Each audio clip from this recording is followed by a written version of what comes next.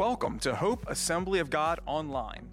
We believe no matter the journey, there is always hope. This is a recording of our live Sunday sermon, unedited, uncut, real.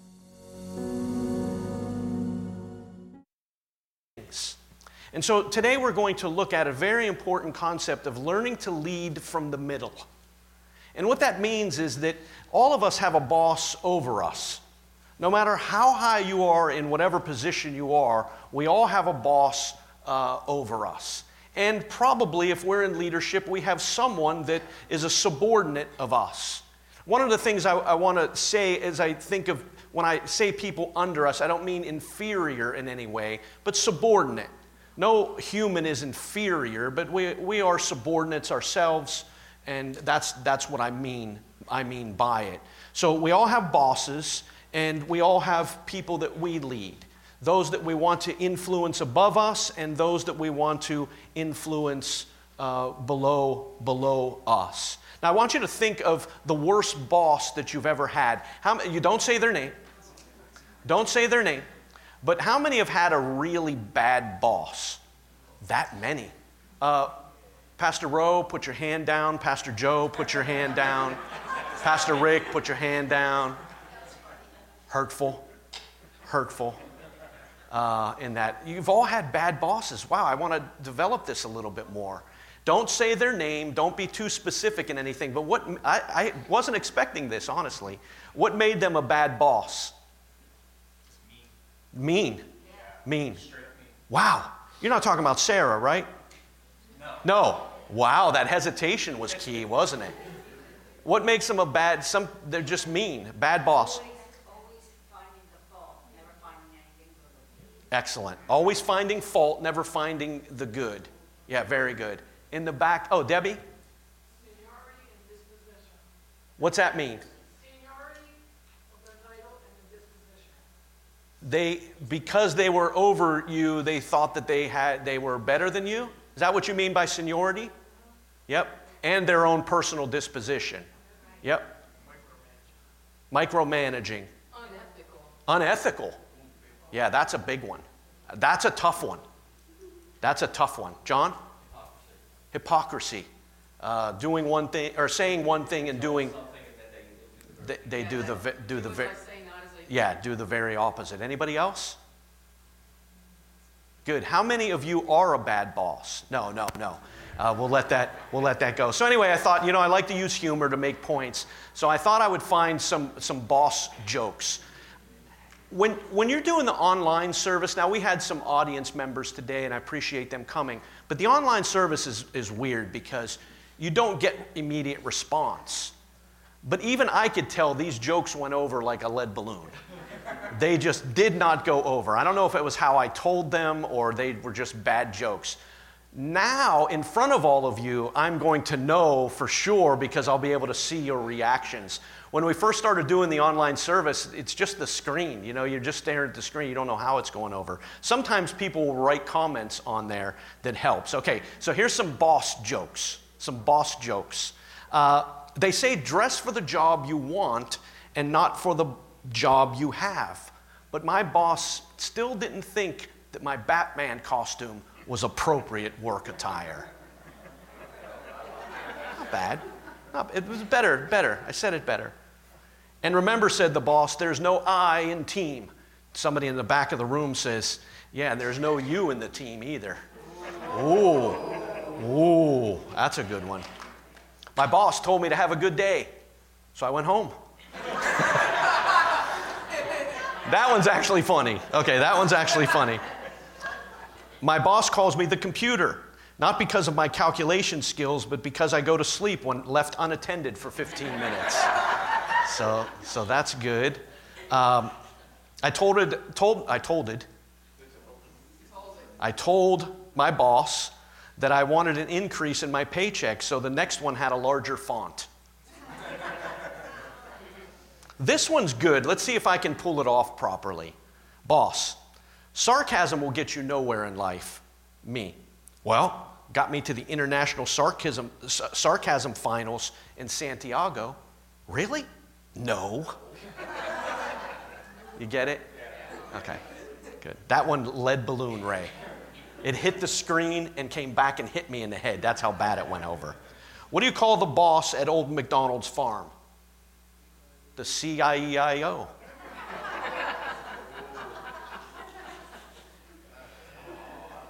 No? Thanks for being loving and caring and supportive. I think out of all of those, I like the CIEIO. I thought that was funny. I should have had you stay. Sorry. But then you decide which one's good or not. So yeah, no, I know. You might have been quiet. Anyway, so listen, I want to talk about leading from the middle. My brother Jim had a PhD in international leadership, and he wrote his dissertation on leading from the middle. In his position, he had those above him, and he had those that he was responsible for. We say accountable to and responsible for when you're in the middle. And most leadership takes place in the middle, and the middle is very, very difficult because you don't want to undermine your boss, who might not be a good boss, but you still don't want to undermine them, but you still want to be effective in what you're doing. And sometimes the boss makes policies and procedures that limit what you're able to do, okay? So you're in a difficult spot, and then you want to be effective with those you're trying to lead, but are hindered in some ways. So you don't have always the authority to make the decisions that need to be made, and yet you have to make decisions. That's what middle management is. And most of us find ourselves in those positions. So we have to learn to lead from that middle position in order to accomplish sometimes what God wants us to accomplish. So I want to walk you through Nehemiah chapter 1. If you want to turn there in your Bible, I don't have it up on the screen, but it's there. From Nehemiah chapter 2. I don't know if I said chapter 2. Ray, can you hand me my water? I think that one's mine. Thank you so much. Rich and Janet were the audience for the online service, and they didn't laugh at the jokes either time I told them. I'm just saying. So they had to hear them again. And it didn't take Richie 15 minutes to fall asleep either. Get that? No? All right. I gave you time to find Nehemiah. There you go. Nehemiah chapter 2, verse 1. Watch this. Early in the following spring, in the month of Nisan, and during the 20th year of King Artaxerxes' reign, I was serving the king his wine. Okay? That's what he did. He was a wine taster, but that was a very important position because the kings in those days were very ruthless and cruel, and someone was always trying to get them. If I know my history well enough, and I could be wrong in this, I think Artaxerxes had his own brothers killed so that he could remain in power. This was not a good guy. Okay? But yet Nehemiah rose to the position where the king could trust him with his life. That's what it means to be a wine taster there. It's not what some of you do on Saturdays. That's different. And that's between you and the Lord. Wow, that got quiet in a hurry, huh? They're thinking, hey, I'm doing the will of the Lord. I'm a wine taster. That might be different. Who's your favorite pastor? Okay, now watch this though, this is the serious part. I had never before appeared sad in his presence. So the king asked me, why are you looking sad? You don't look sick to me. You must be deeply troubled, period. Stop there. To go into the king's presence sad was bad. King Artaxerxes wasn't empathetic towards whatever the difficulties Nehemiah was facing. When he saw people with a countenance come into his presence in a way that he didn't think they should appear, maybe there was something wrong. And so coming into the king's presence looking sad could lead to death. Because why would you ever come into my presence looking like that? I don't want people around me that look like that. So Nehemiah going in there being sad was huge. And then it says, after that first period in verse 2, it said, then I was terrified. He wasn't terrified because the king was empathetic. He was terrified because the king didn't want sad people in his presence. And he was terrified. These Persian kings were impossible at best and cruel most of the time. Their word would just lead to someone's death, and it didn't even have to be for a good reason. It wasn't like there was court and there was an appellate court and all. No. If he wanted you dead, you were dead on the spot. They would take you out and kill you. Seriously, that's how they did it. That's how they kept people in fear. And so looking sad in the king's presence could lead to death. They did not like subordinates being gloomy in their presence. Which leads me to one of the first things I want to talk about. As a leader, sometimes we have to lead afraid. There's never been a major decision in my life that I wasn't afraid. And some things I've been terrified over. When I left home to go to Bible school, terrified. Mama's boy, look it up. You'll see my picture. Was terrified. Leaving college, going into ministry, terrified. Leaving a stable church, going to plant a church, terrified. Leaving that stable church to come to this church, terrified. Every major decision that we've made here, terrified.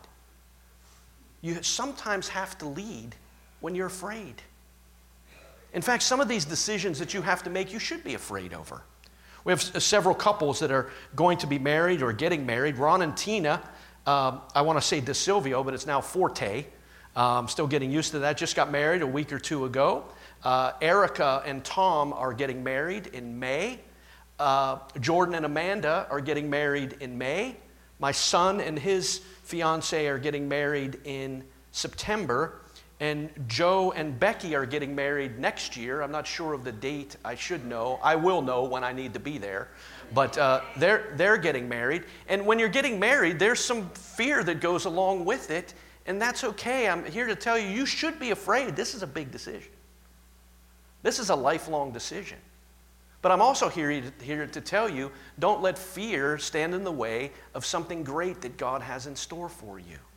And if I may just expound upon this, you're probably, if you go through the pattern, your first year is wonderful, that honeymoon period, probably maybe not that long, and then you start to go in other ways, and you learn more about the other person and things that annoy you more than you thought that they would, and where you never argued when you were deeply in love and would just stare in each other's eyes. Now you would kill one another if you had the opportunity to do that. But I can tell you that marriage just gets better with time, okay? And I don't want to say it gets better with age, because then that's going to bring some of you back to the whole wine tasting thing again. So, hard for me to let one thing go when I get on it. So, anyway. But yeah, you should be afraid. There are a lot of things in life that you should be afraid, but that doesn't mean that you don't do it.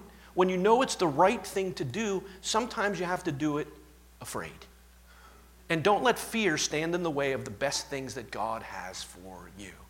And you can go through Scripture and find different instances. It's mentioned, don't be afraid. They say 365 times in the Bible, one for every day. We as humans face times where we're afraid. Nehemiah, one of the greatest leaders in Scripture, was afraid. Now, not only was it difficult for him to go into the king's presence, and the king sensed his sadness, but watch what happens next, verse 3. But I replied, so the king says, everything all right here? I was terrified, verse 3, but I replied, and that but, if you put a comma there, that's that contrast word. Even though I was terrified, I still had to do what I had to do. See? That's what leadership. Okay? That's leadership. Long live the king.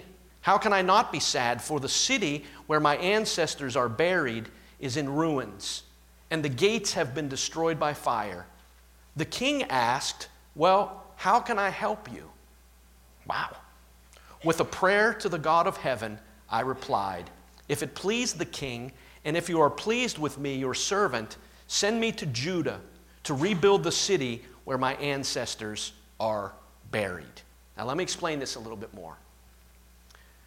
Years ago, some of the bad guys in this story that opposed Israel at every turn, which we'll look at them later in this series, had written King Artaxerxes a letter and said the people of Judah are trying to rebuild these walls. And if you let them rebuild the walls, you're going to lose power and money, basically is what they said. Okay? And so King Artaxerxes put out a decree, make those people in Judah stop building the walls. Here's what Nehemiah was doing. And this is why he was terrified. O king, would you reverse your policy? Would you go before the people and acknowledge that the policy that you made then is not the same policy now? That's what Nehemiah was asking. Would you go against your own policy? Would you go against what you had established years ago? It's no wonder that Nehemiah was afraid. The king had told them to stop building. Here's Nehemiah going, says, I want to rebuild. I want you to go back against your policy. And here I am standing against your decision, which could lead to death. It was no wonder he was terrified. But he wasn't as afraid of Artaxerxes as he was of God, but not in the same way. And you got to catch this. The fear of man is a snare. We should live our lives. Sometimes we'll be afraid, but don't be as afraid of men as you are of God. And sometimes we make horrendous decisions because we're afraid of humanity. When I say men and women, then we are of God. If we fear God, we don't have to fear men. See? And Nehemiah, he was afraid of Artaxerxes, and rightfully so, but he was more afraid that he wasn't going to do what God wanted him to do. So he stood in the king's presence, sad, asking the king to reverse his own policy. The king, verse 6, with the queen sitting beside him, asked, "How long will you be gone, and when will you return?" After I told him how long I would be gone, the king agreed to my request. Can you imagine? You go in sad because of the passion that's upon your heart, terrified you're standing before the king. Can you imagine the relief that went over Nehemiah when the king said, "Okay, we can do that"? So Nehemiah doesn't stop there. This cracks me up. So Nehemiah asks for more. So the king said, "Yes, you can go." Nehemiah says, "Okay."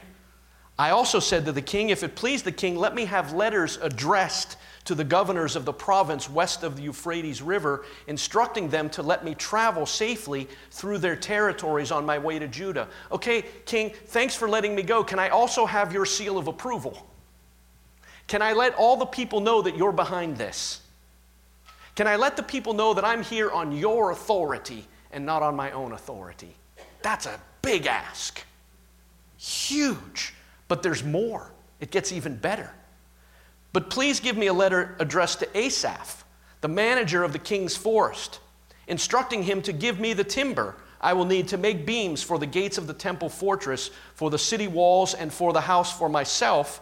And the king granted these requests because the gracious hand of God was upon me. "King, not only do I need you to release me, I need you to give me your authority to go against the policy you already established, and I need you to pay for it."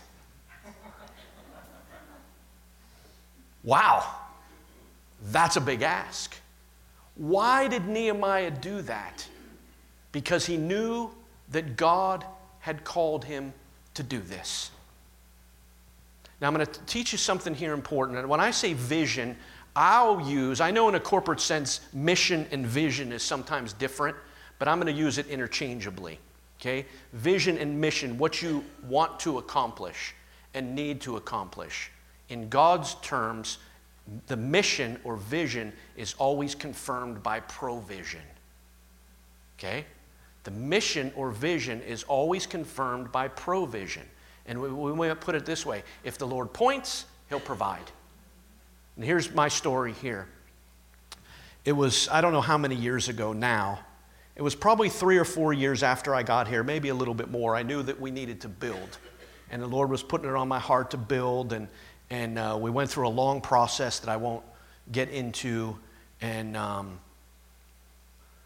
we didn't have the money. And I stood before the church and said, "I promise that we will not put ourselves in debt, that the only thing we can do is pay off the bank and not be able to be the church that God wants us to be."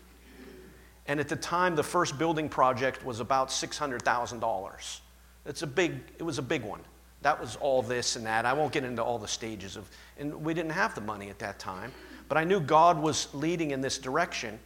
Well, as that was happening, parallel to the vision and mission He had given me, is that we owned property up the street on this side that they had pulled our tax-exempt status from us because it wasn't being used for religious purposes, which it wasn't. And so they pulled our tax-exempt, and it was going to cost us thousands of dollars a year for property we weren't using. And so it wasn't a hard decision to say, well, let's sell it. And so we sold that property, and his vision was confirmed through provision. Do you see how that works? And as that was going on, someone in the church, he was 90-some years old, died, and he left a third of his estate to the church. It was the first time that, and certainly in my life, and it's never happened again. If any of you want to do that, you're welcome to, because we want to see the kingdom of God go on long after you're gone. I can't figure out why so many that served the Lord for so long left nothing for the kingdom. I don't know, that's just a question I have, but I'm not God. Left a third of his estate. Guess what? We were able to pay for the vision through God's provision in cash. And we only went $600 over budget. See, when God points, he'll provide. And that's how it's confirmed. Like, I had never been through a building project like this. I can't even use a hammer. And God called me to lead this thing and to help the church and to go. And we finished it and we celebrated. It was tremendous and awesome. And then other stages along the way. $1 million later, every part of the church has been redone in one way or another. And we're still debt-free. And we're still able to have all of these ministries and staff and everything, because where God points, he provides. His mission is confirmed by provision. Now, how does that relate to you? You're not leading a church. Well, if God gives you something to do, he will provide. If he doesn't provide, you either wait or maybe you're wrong. But God's not. See? It might not be now, it might be later, but his provision will always come as a confirmation of the vision and mission he has given you. It's exactly what happened in Nehemiah. How did Nehemiah know he was on the right track? He went into the king and he asked, "Can I be released? Can I have your authority? Would you reverse your policy, and would you mind paying for everything?"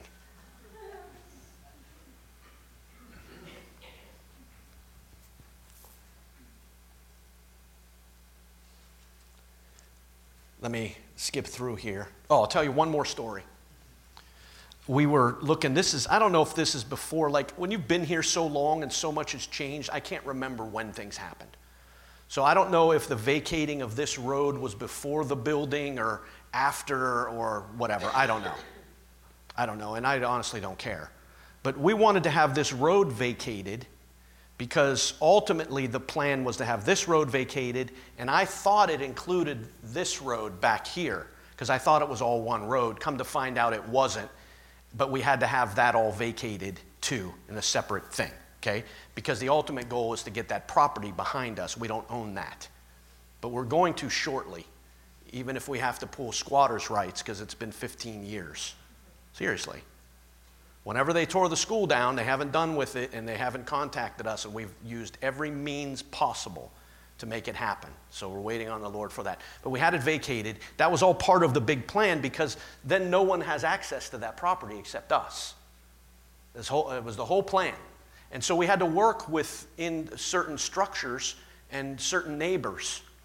And when I talked to a certain neighbor, they had initially agreed. And I thought, oh, good, this is going to make it easier. We go through the township, get all the paperwork done. They changed their mind, that they no longer agreed to let us receive this road here, to have that road vacated. And I was hot. I mean, angry. Hair on the back of my neck sticking up. And I'm not really an angry person. There's only a couple times in life that I can remember. But I was hot. Maybe more than a couple, Dor? What's that? Oh, one particular instance. That was your fault.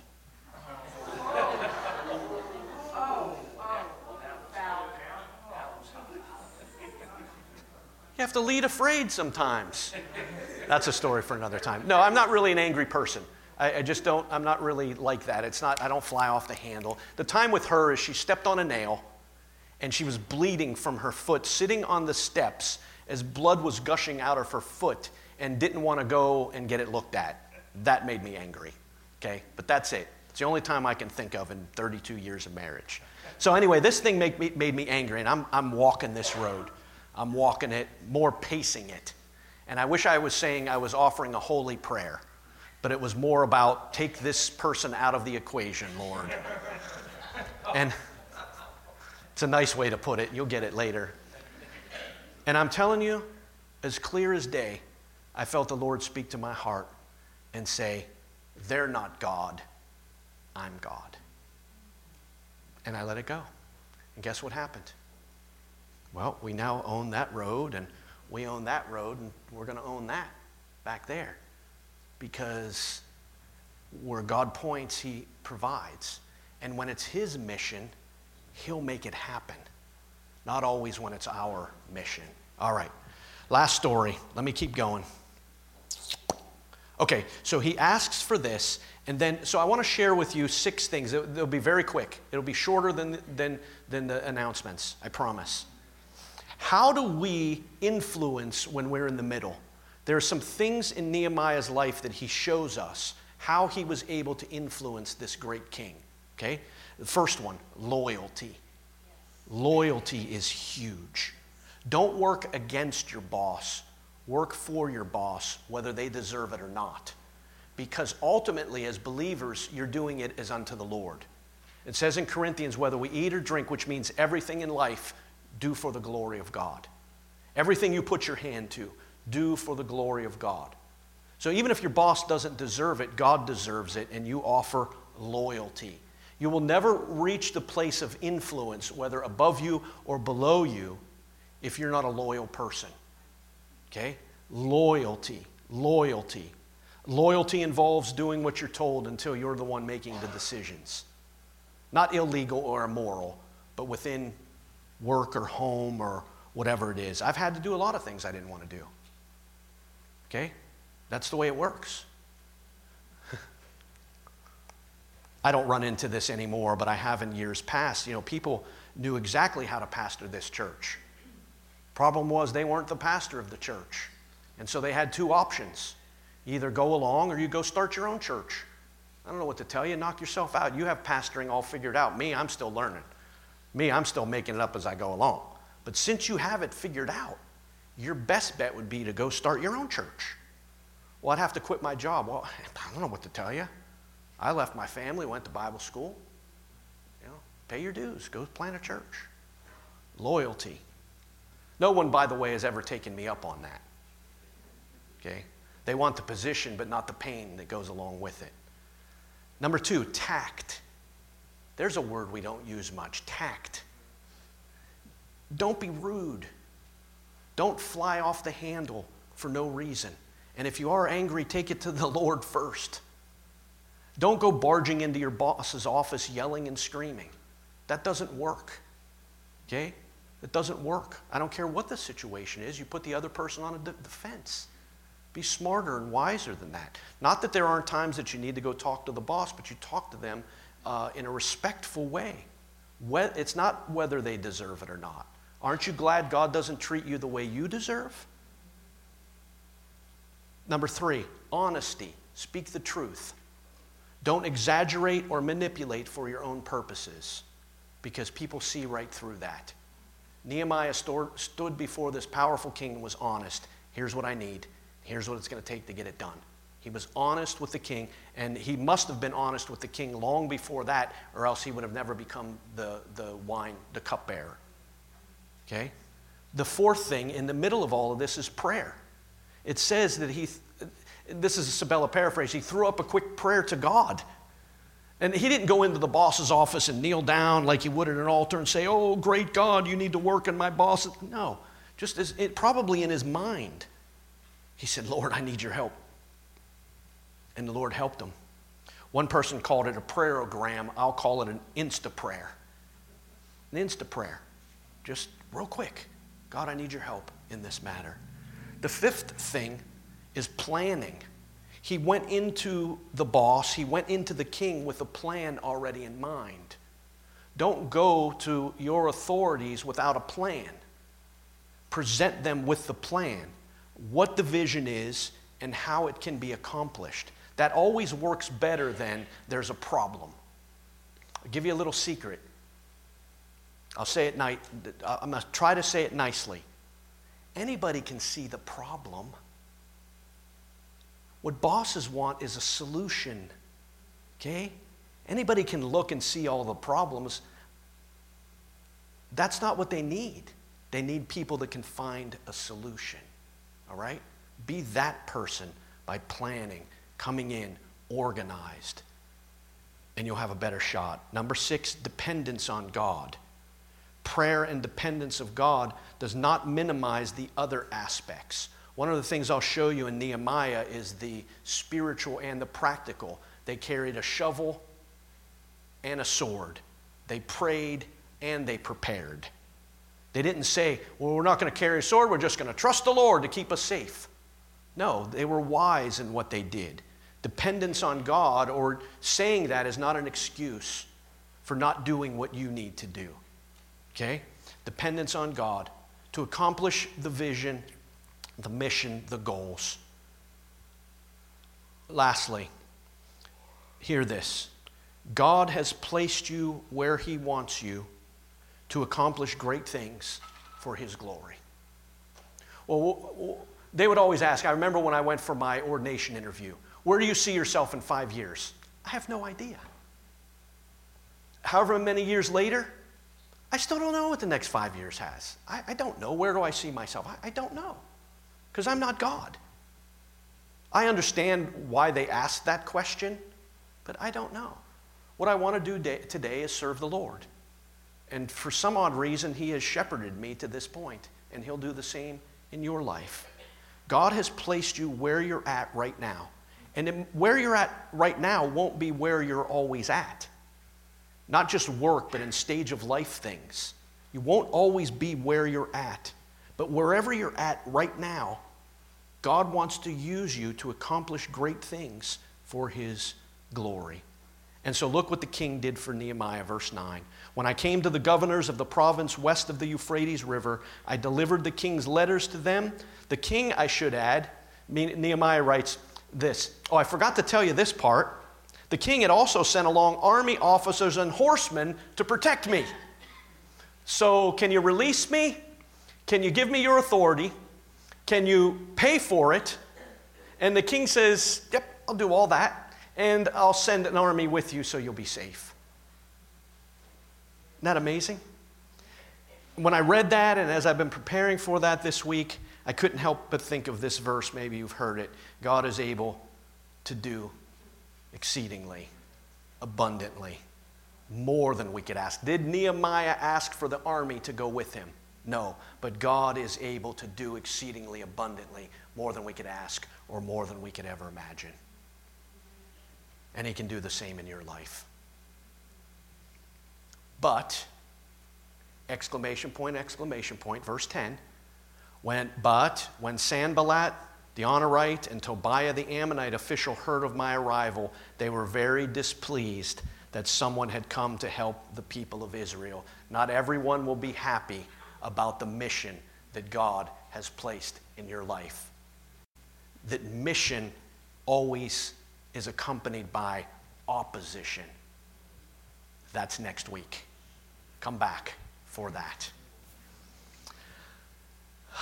Let me talk to you here, and then we're going to receive communion together. And I think this is what I want to say. You can do it.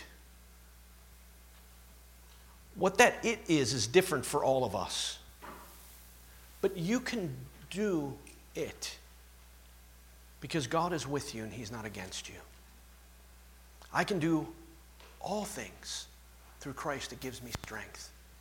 And whatever that it is either going to be the thing that stops you from accomplishing great things for God, or it's the springboard to accomplish greater things for God. That it will either stop you or it will propel you forward.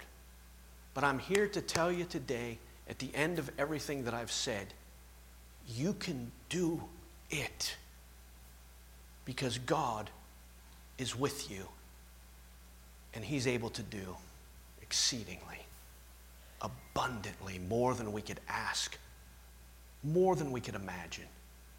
That's why we give Him glory forever and ever. And all God's people said, amen. Thank you for listening to Hope Online Podcast. For more information about Hope Assembly of God, go to www.godgivesyouhope.com or download our app in the App Store.